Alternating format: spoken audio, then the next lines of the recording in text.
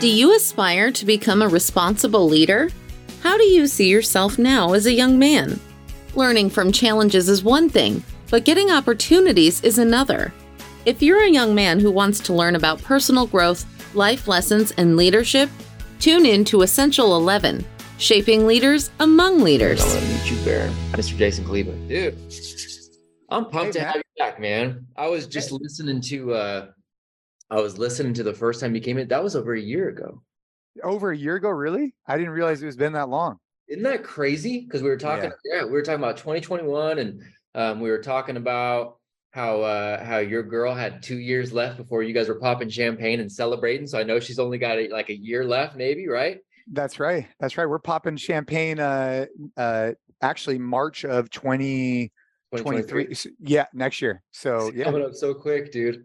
Yeah, dude, I was looking through some old photos. It's crazy. I'll have to send you some of these old photos, or not even that old, just like from 2016, some videos and stuff. It's pretty gnarly. I'll share it with you after this talk. I think you'll do, man. Please do. So rad. So yeah, I mean, it was just, I was going back and listening, and just going, holy cow, man, I didn't realize. So it's really cool. So we've got, a bunch of obviously new guys. We've got a couple of OGs, because we've got, some of these guys, if they go through the 12 months, if they really pour into those 12 months, they just stay on in perpetuity, no charge, for free. We want them to be able to lead and just continue to stay a part of this, part of this group. So we've got a couple OGs on here, but then of course we got a whole bunch of new guys in here too that didn't get to meet you. So I'm excited to have you back, man. Super, super grateful.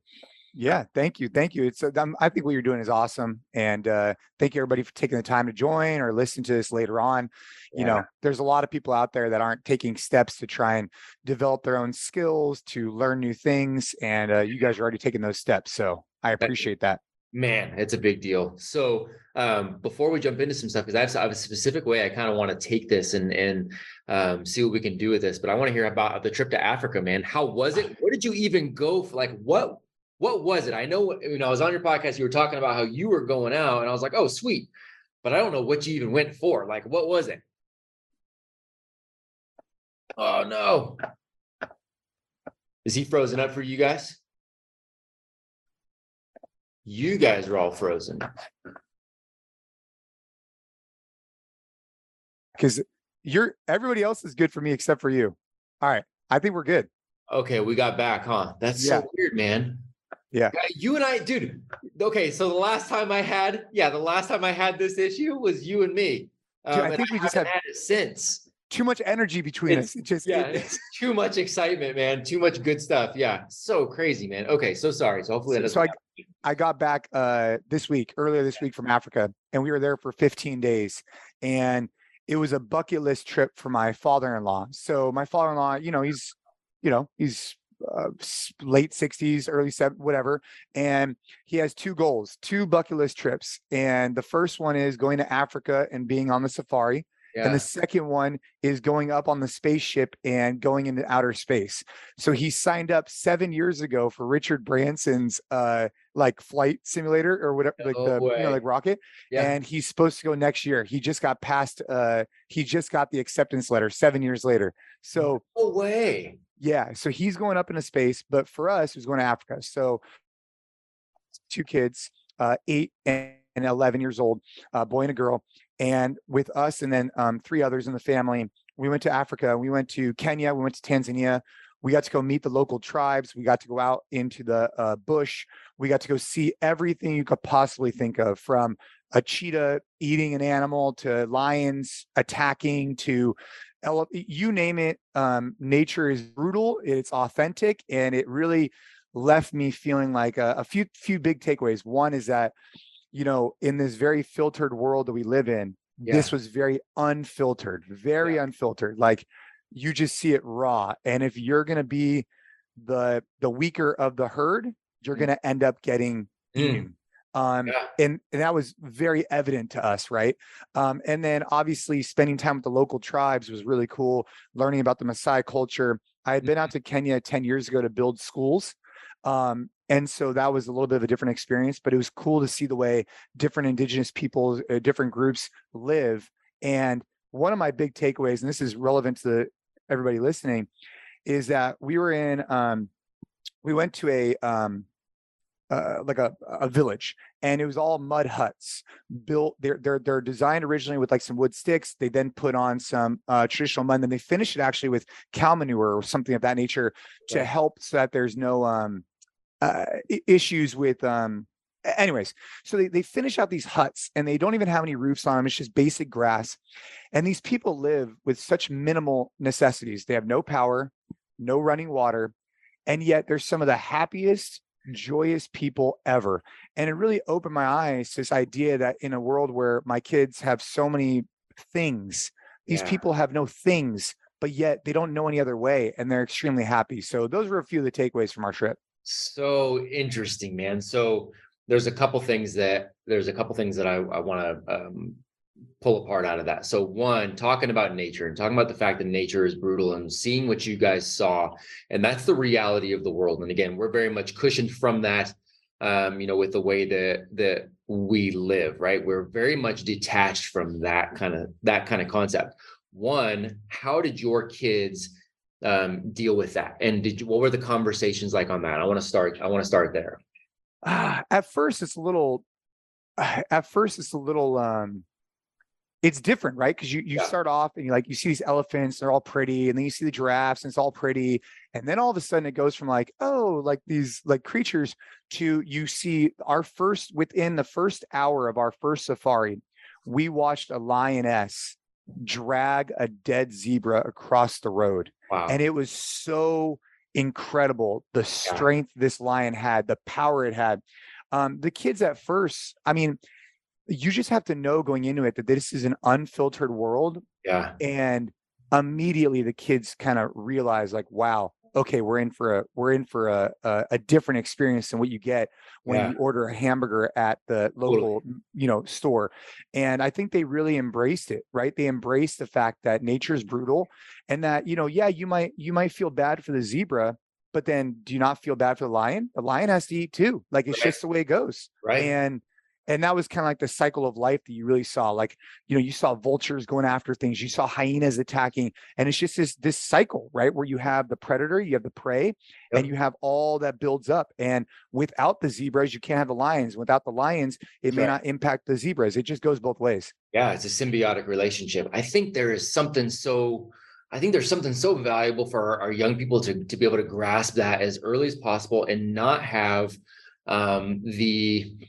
I want to make sure I say it the right way, not have the emotional attachment to it. And I mean that in like a Disneyland kind of way, a Disney depiction of like, we over characterize and personalize, humanize the animals and that whole thing, right? So we think, oh, okay, all the animals are just going to die happy with their loved ones around them, and but that's not really how the world works. And it's not that I want to desensitize my kids to it, but I want them to have an understanding, and I think that's a beneficial thing. But I've definitely gotten pushback from, we have a processing facility on our ranch. And so we process animals here to give to local restaurants. Right.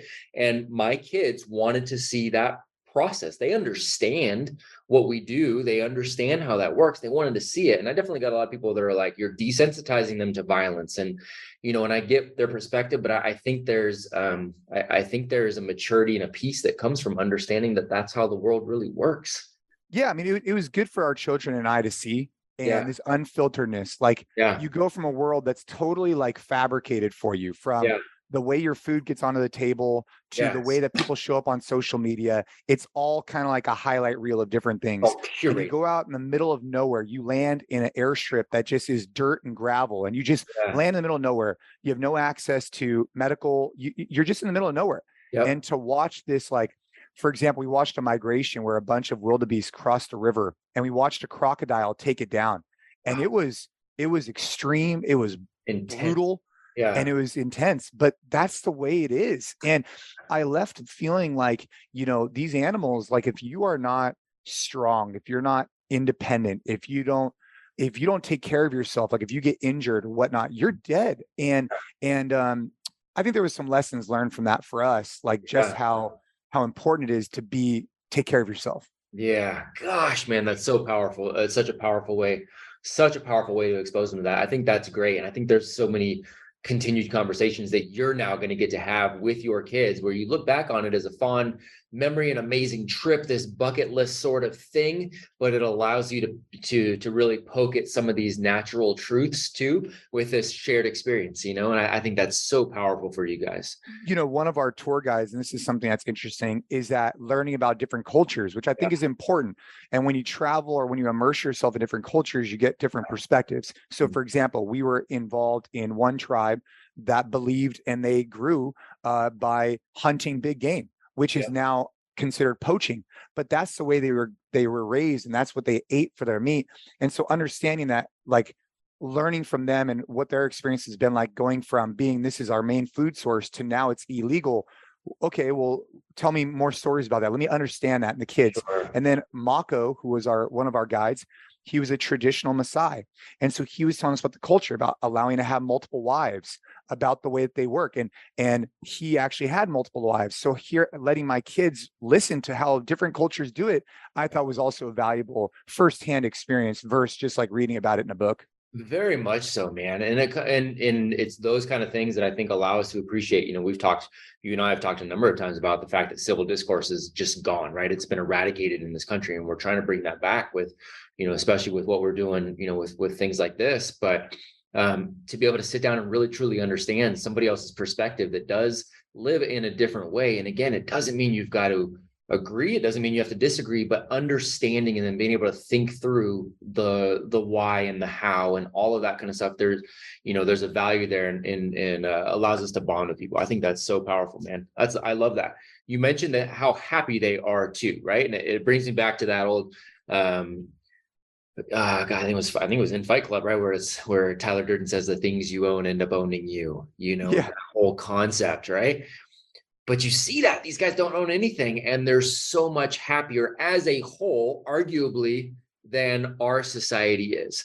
So what do we take away from, like, how do we implement that in our own lives? Like, what, I'm not, I don't want, like, do I want to run in there and just strip all the Legos out of the house? Like, what, you know what I mean? Like, what's that balance look like for us? Yeah, it's really interesting. So 10 years ago, I went to Kenya and I built schools in the middle of nowhere.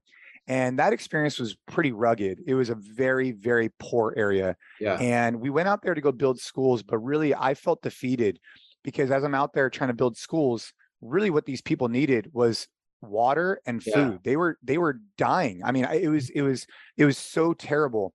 And now 10 years later, this experience I had was different. This was a culture that actually had, they were well enough off that they had food and water, but they didn't have all the other necessities. So we show up there, and actually one of my sister-in-law ended up bringing stickers, which I thought was a great idea. And these kids we just ripped them off stickers, and they were the happiest kids ever for a sticker. They put them on their foreheads, and a lot of these people had never seen themselves before. So I'm using my iPhone. I flip the camera around so they could see themselves, because the only exposure they have to what they look like is in, like, I don't know, a river or something. Yeah, reflection. They don't have exposure to mirrors and things like that. Wow. And so, I think there's this blend, right, where for them, they don't have any of the common things that we think about, right? But yet when they get something so small, it's such a big deal for them because they're not numb to it. Whereas, for example, my children, they get all kinds of stuff all the time. And so if you give them a toy or you give them something, it's just kind of like okay. Yep. Where for these people, because their life is so kind of in this box, when you give them something outside of it, they're so appreciative. So I think the lesson there is, obviously we want to try and provide our kids as much as we can. And we want to try and do that in a constructive manner where they're not, not becoming like completely spoiled. Yeah. But recognizing that there's a lot of people in this world that are not as fortunate as everybody on this call, or that my children are, that alone helps our perspective whenever we're in a situation where we're given something or we earn something, that there's some people that no matter how hard they work, no matter what goes on, they just can't get out of that situation, right? Yeah. Because they're just so stuck. And it just helps that insight that, like, we should be grateful for the opportunities we have, because everybody on this call in particular, we can go do anything we want to do. We could be anything we want to be. Some of these children, although I'd love to say that, some of them just are not put in that situation. They have to try and put food on the table, and that's their only goal for that day. Yeah. Gosh, man, what a perspective shifter. Have you seen the TED Talk? It's called the Hole in the Wall Experiment. I Okay. haven't, but I'll I check it out. believe, please do. So I think you'll appreciate it on a number of levels, but and it's an older talk. I mean, I want to say it's from like 2009-ish, maybe, but it's a guy named Sugata Mitra is his name, Mitra. And what Sugata did was he went to, and I'm going to butcher it because it's unfortunately been years since I've watched it, but the context of it is the same. So he went to one of these third world, very impoverished areas, and he put a computer almost in like a kiosk out in the middle of this village. And I mean, you're talking about a lot of these people have never even seen their own face, right? Well, these people assuredly have never seen a computer. He put a kiosk with a computer that had internet access in the middle of this village and then just recorded what was going on and went away. Like they just went away. They just dropped that there. That's it. And what ended up happening, and he tells the story in this TED Talk, you've got these young heroes who are 8 years old, 9 years old, surely have never seen this, right? But it did not take them long before their curiosity, they started playing with it. They started learning to record themselves on the screen, record themselves singing and playing something back. They started doing all this amazing stuff that we look at our society and go, okay, well, if a young person's 8 years old, 9 years old, we have to teach them that.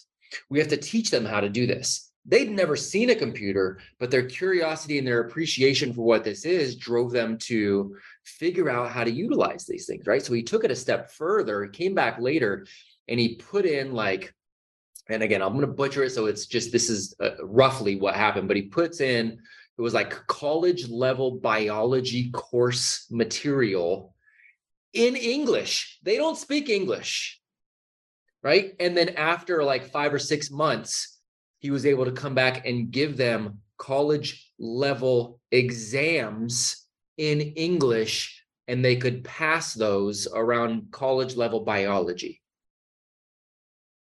So it's cool. Resourcefulness, right? Like, and the desire and the perspective of they're not being bogged down by all, they were just grateful to have this. They're grateful for the opportunity to learn and grow. They were excited about it. They were curious. And look what they were able to do. Whereas we've almost, I love that you use the word numb. We've like numbed our young people with so much and so many things and so many different inputs that we're almost numbing like wonder of the world out of them. Yeah, that's right. I mean, it's just like anything, like, yeah, you start to take for granted some things, right? Yes, and sir. so that's unfortunate. Yes, sir. Yeah, unreal, man. So you're talking about how is your father-in-law's bucket list? Do you have any kind of bucket list items for you two? Are you on a 7-year waiting list at all? I'm not on a 7-year waiting list to go to the moon, but I do want to go do things like Machu Picchu. I want to go climb the different mountains. I'd like to go, we actually ended up flying out of Kilimanjaro, which is in Tanzania. Oh, wow. I'd like to go explore those. One day as the kids get older, I'd like to convince my wife to go do those things with me. I think there's something about this idea that's very alluring to me about climbing something. Yeah. I mean, I could see why people get engaged. One of our coaches actually just climbed Everest, which was super cool. That might be a little step above my pay grade right now, but going and doing Machu Picchu or one of those other ones, I think would be a really cool experience. So that's on the list for now. Yeah, I agree. There's so much there's obviously the physical challenge, but there's a lot of symbolism in climbing, right? And climbing. Yeah. Even apogee. So if you look at our, the reason we called it apogee, and you look at the logo of it, it talks about climbing and reaching the pinnacle of the mountain, like moving towards the mountain, like the continuous climb, right? That's exactly what it means. Yeah, I think that's a super cool thing. Yeah. So for, if there's a few of you guys, if you guys don't know, because I know I gave you guys some background info too, but Jason was obviously a 2008 CrossFit Games winner, was the second winner in the history of the CrossFit Games. More importantly, he's a phenomenal dad. He's a phenomenal husband. He's an amazingly brilliant entrepreneur and has taken this fitness journey to where not only did he have his own gyms, but he is now contracted with companies and traveled all over the world. And he's built all these corporate relationships. And so he's a brilliant, brilliant human being in a number of different areas. So what does kind of the day-to-day look like? You're going off and taking these trips, but you come back and you get back to quote unquote reality for Jason. Like, what does the day-to-day kind of look like for you, just to give these guys a little bit of context on that? Yeah, well, I mean, I'll take today so far, but a normal, and then I'll talk about another day. Yeah. So normally right now it's 8 a.m. West Coast time, Pacific. And so I generally, get up before 6. My daughter and I work out normally around like 6:30. Today, her workout was pretty basic. If you guys want to do it later on, it was run for 7 minutes and then do 3 minutes of burpees. So it was a 10-minute total time, run for 7 minutes, 3 minutes of burpees, in and out. And so most days, most of the time, I get up pretty early. I do some type of workout with, particularly Ava. Later on in the day, we'll end up doing a workout with Caden, and then I'll basically go into the gyms and I'll start doing our work. I like to do a midday like workout for myself or jiu-jitsu, and then I'll end up working some more, and then I always try to have dinner later on with the family, like around like 5:30. Get back on a little bit of emails, boom. But in general, right now I'm preparing for a competition I'm doing for jiu-jitsu September 1st. So I'm spending lately this whole week and next week I've been doing jiu-jitsu at like 5:30 a.m. and then I'll go back and come into our gym and do a workout later on in the day because I want to try and perform well. September 1st in Las Vegas, I'm competing. Then after I compete there, I'm going to shift my goals. I'm competing in a CrossFit competition.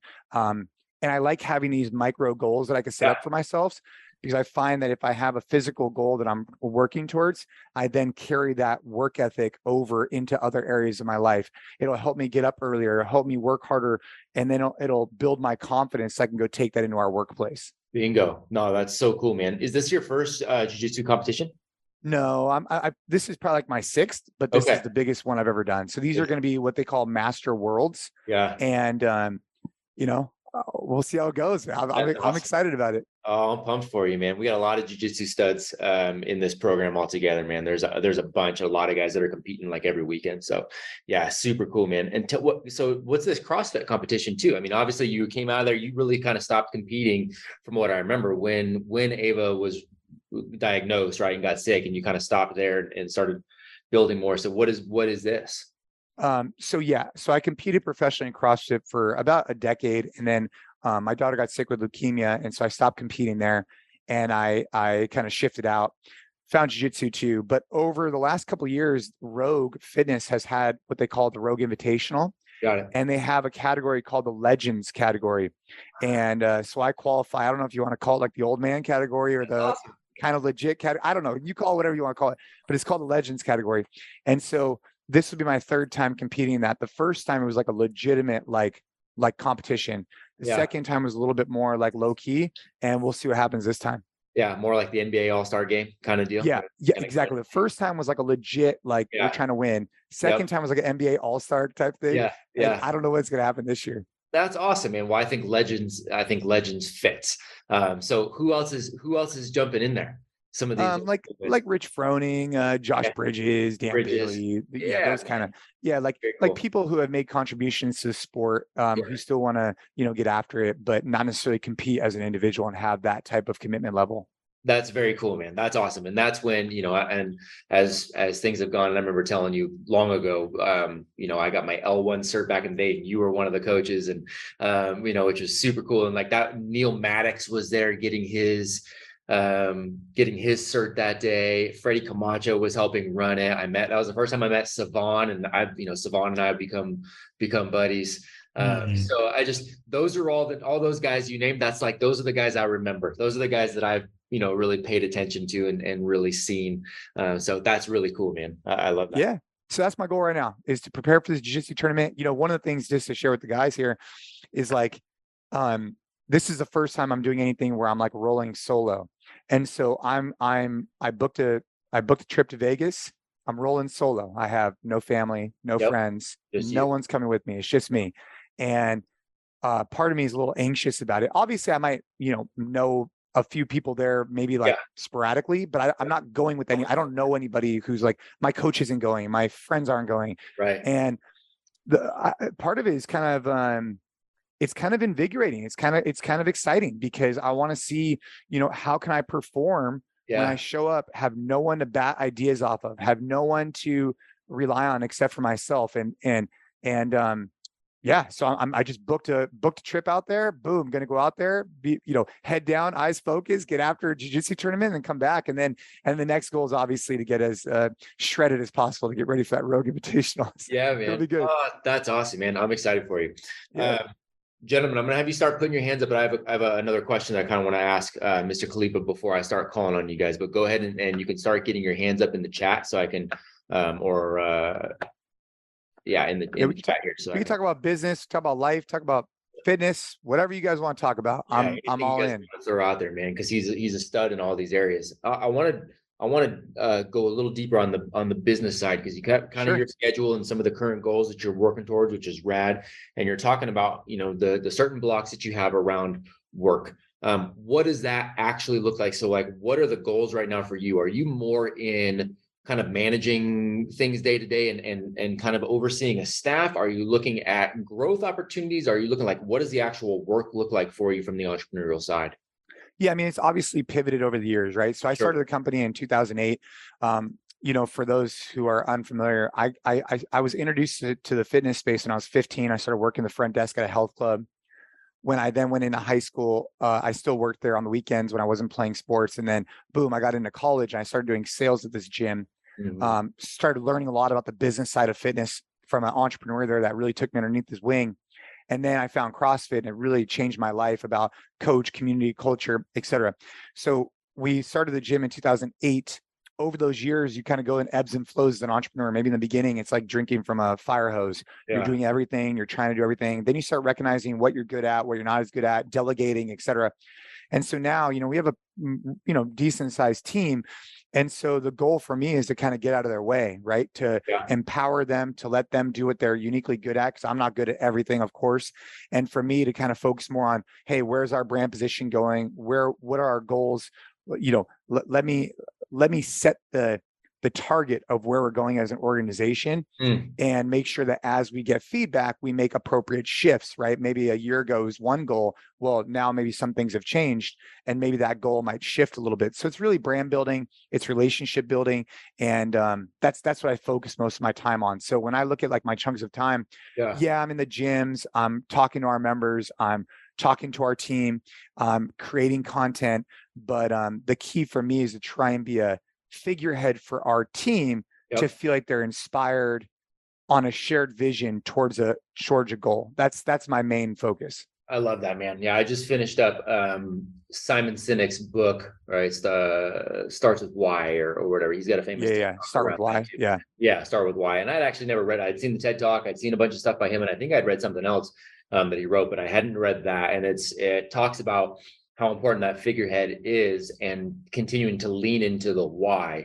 And that makes or breaks a lot of times the organization as it grows. And so it sounds like that's exactly what you're doing. Do you have anybody that you brought on that's more of the how, like more of the operational kind of person, so that you could sort of balance that out? Yeah. I mean, years ago, we ran into some major issues because I just was not the most business, like financially savvy guy. So I'd spent a lot of time trying to figure that stuff out when in reality, I should have delegated it out earlier. One of my best friends basically got hired on with us like 7-8 years ago. And so he's the president of the company. So he runs a lot of the day-to-day operations. He makes sure that we're hitting expectations, that we're delivering on what we promise. And then it's my goal to kind of go out there, go seek out new business, look for opportunities, and kind of go from there. Like, I'll give you a great example. The new CEO of CrossFit, him and I have known each other for a long time. He just got the job. And so, having meetings with him or Dave Cash or others in the CrossFit space to understand where are they going, what are they doing, and then talking about us and where do we fit in that strategy or we don't. Those are like the type of meetings that I like to do. It's creative work, and it kind of sets the tone for the next decade to come.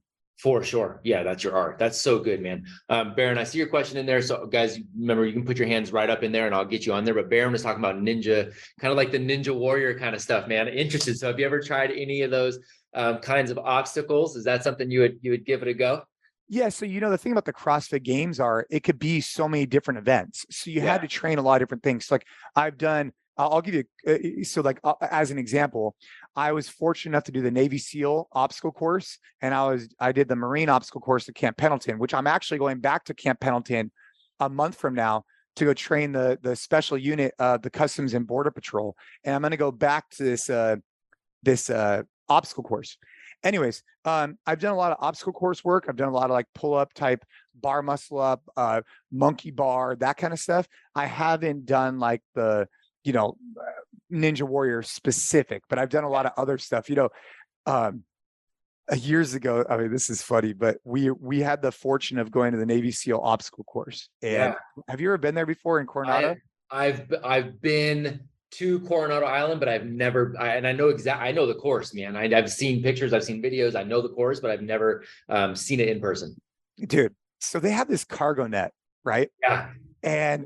And so there's like 30 of us. This is at the time like CrossFit seminar staff, and there's like 30 of us. And so we're going through the course, but they didn't allow us to do two obstacles. One was this called Slide for Life. Yep. Where you basically like slide down this rope, and the other was the cargo net. They didn't let us do those two, but they let us do everything else. Okay. So we're getting through it. Everything's all going good. And at the end, they're like, you know what?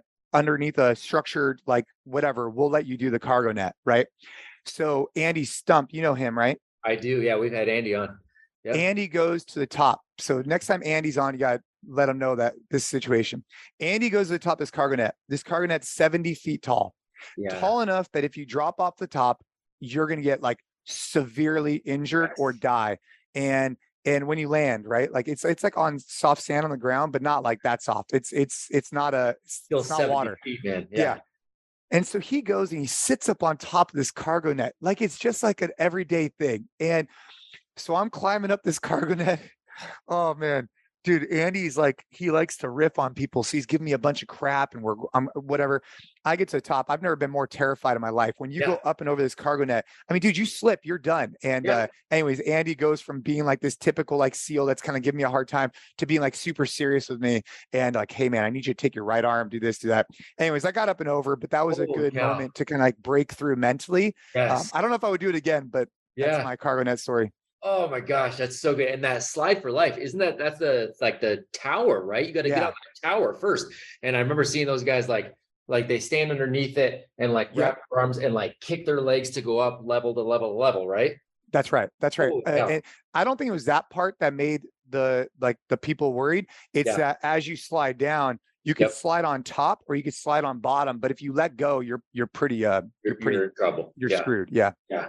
Holy cow. Okay. So that brings up another question from me, but I want to make sure I get these guys when they jump in. And Turner is also a CrossFit stud. So Turner, you are up, sir.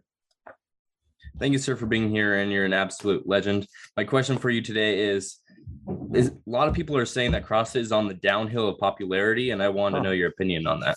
Ah, that's a good question. Actually, that's a very good question. Very timely. So Turner, good question. Look, I'm a little bit biased. I think CrossFit hit a really strong peak in like 13, 14, 15, which is also when I was like in a really nice peak with it too. But I think over the last couple of years, CrossFit's been trying to find itself. It's gone through the former leadership. There's a lot of stuff that people don't know about the former leadership, and a lot of things happen behind closed doors, and it wasn't the right leadership to take it into the future. The former leadership took it to where it was, and they needed to get out of the way to kind of take it to where it could go is the long and short of it. I think that over the last couple of years has been trying to find its footing, but the brand new CEO was just announced a couple of days ago. He's actually been a member of our gym for 8 years. And I think he's going to do incredible things for CrossFit to rebuild and to grow it into the next phase. So I don't think it's on a downturn as of this very moment, because the leadership adjustments and the humility and the awareness they have of where they're at overall would be my answer to that.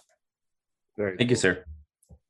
Very cool. Yeah, he seems like I didn't know who he was. I saw the announcement, and so I just looked him up briefly and stuff. It seems like it's a completely different vibe, right? You're talking about the why and the figurehead and kind of the energy that person brings to an organization, and like it or not, that person's energy becomes kind of the ethos of that organization too. And so he, to me, seemed like a very clear shift, and a shift in a pretty positive direction. From I mean, he's Marine recon, that background obviously plays well into the demographic, but he's also Stanford MBA. He's just one of those dudes. I mean, and here's the thing about him. And I don't know. I mean, he doesn't have to work. I was with him 2 days ago. We were having breakfast, and he doesn't have to work. So he's choosing to do this because he believes that he wants to make a positive change on the world, and he believes this is his best way of doing it. He doesn't have to work. So when you find someone with his background that doesn't have to work but is choosing to work, I mean, that tells me that he sees a lot of potential and that he's going to turn the ship and make it legit. That's awesome, man. Oh, I love to hear that. That's super cool. All right, Mr. King, go ahead, sir. I was gonna ask, have you always been built big, like built strong as a kid and stuff?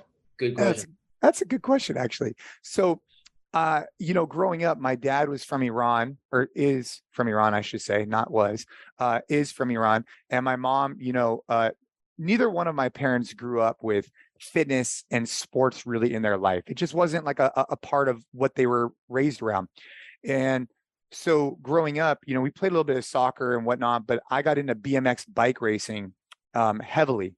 And I used to do a lot of that type of training, like BMX, like I had rollers in my garage. I always wanted to work hard. I just didn't have necessarily mentorship on how to use my fitness accordingly. I just kind of was trying to figure it out on my own, which many kids were at that time anyways. Sure. And so as a kid, I was pretty big. I was chubby. I was kind of like a bigger kid.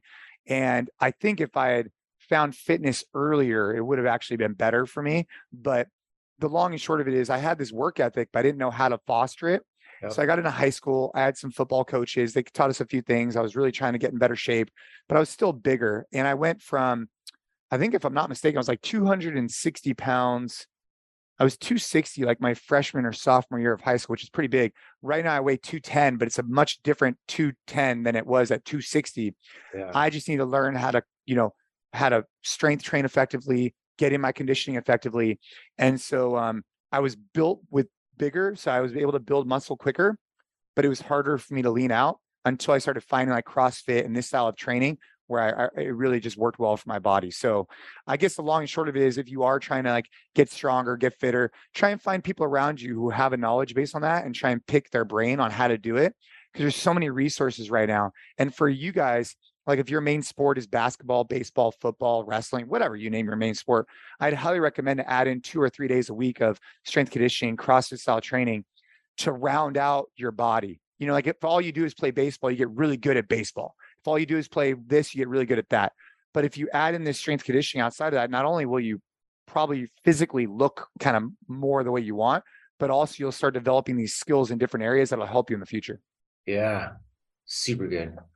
Super good. Good answer, man. I was listening to this morning when I was working out, I was listening to Ben Pakulski. If you've ever had seen his like Muscle Intelligence podcast, super smart guy. He's come on here and poured into these young guys before too. And he had on Ido Portal. Oh yeah. The kettlebell guy? Yeah, right? Man. Super interesting guy. And he was talking about just the need for transferability. And he was taking it to extremes that I had never even really thought of. And it gave me a lot to think about, and Ben asked him something about meditation.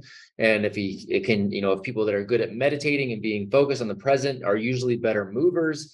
And he said, no, he said, it's actually the opposite. He said, I think you end up having to be more present if there's other things going on. If you're playing a sport, you actually have to be more present than even just the meditation. And he said, I can take people that are great at meditating and can sit and do nothing for an hour. But if I tell them to balance a stick on their finger for an hour, well, at some point they're going to lose focus and they're going to get that feedback that it's not working. So it was just really interesting, the whole concept of transferability and what you do, and which obviously CrossFit is very much known for. But it might be an interesting podcast to check out. I don't know. I thought it was an interesting conversation. For sure. Aiden, I'm going to call on you in just a second here, sir. There was one thing related to fitness that I wanted to ask Jason if he'd seen. Have you ever seen a movie called The Motivation Factor? I have not. Okay, so it's a documentary on the La Sierra High School fitness program. Huh. And so it's called The Motivation Factor. I think it's on Amazon right now it's like $2 or $3 on Amazon. And this La Sierra High School, is no longer, I think it's still there, but I don't think it's technically the same school. And it's in the Sacramento area. And it was this program that JFK in 1962 came out and said, like, hey, this should be the program across all, this should be the standard kind of level of fitness. So these young guys in this video, all these high school guys, were shredded. And all they did for their physical fitness program is, I mean, they had bars out there. They were doing dips. They were doing push-ups. They were doing calisthenics. They were doing like the Ninja Warrior sort of obstacle course, kind of stuff, but they had to do it on a daily basis. And they were competing. If they could hit different standards, you get a different color of shorts, right? And so I was looking up the standards of what this, so actually Zach Evanesh sent me the standards, the old school standards of what those were.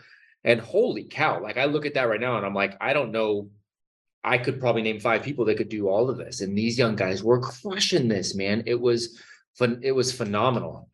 What do you think about getting something like a CrossFit program into, and I know that there's all the red tape, but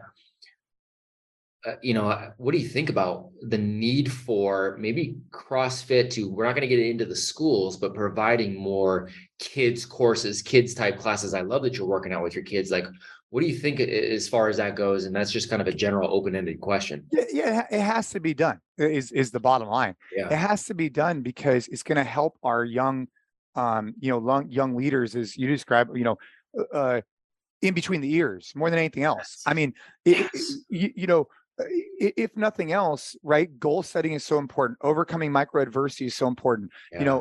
Feeling more self-confident through shared suffering. There's so many benefits to this, and anybody could do it. If you look at baseball, football, basketball, you name a sport, right? There's going to be people that have more God-given talent in that particular area. Right. When you talk about strength conditioning, the only thing that people really praise is effort, and that's it. Like, I mean, when you see someone really putting in a hard workout, I don't care how good they're doing or how bad they're doing, it earns respect. It earns respect from their peers and for themselves, right? So I think that for that reason alone, CrossFit fitness needs to play a bigger part. And I think what's happened is we as a society have become soft. We've become soft to this idea because we don't want to hurt anybody's feelings. We don't want to run the mile for time because, John can't get it done in 15 minutes. Like, dude, well, bro, we got to get you down. Like, it's like, I'm sorry, but if you can't run a mile in 15 minutes, like, dude, we have a problem. Yeah. We're sedentary all the time. We're playing video games. We got to be more active. And it's not that difficult. Yeah. It's 3 days a week. Get in some physical activity. And all of a sudden it starts building these habits. So the answer is yes. I'm highly inspired and motivated to get this going because I've seen the effects with my own children.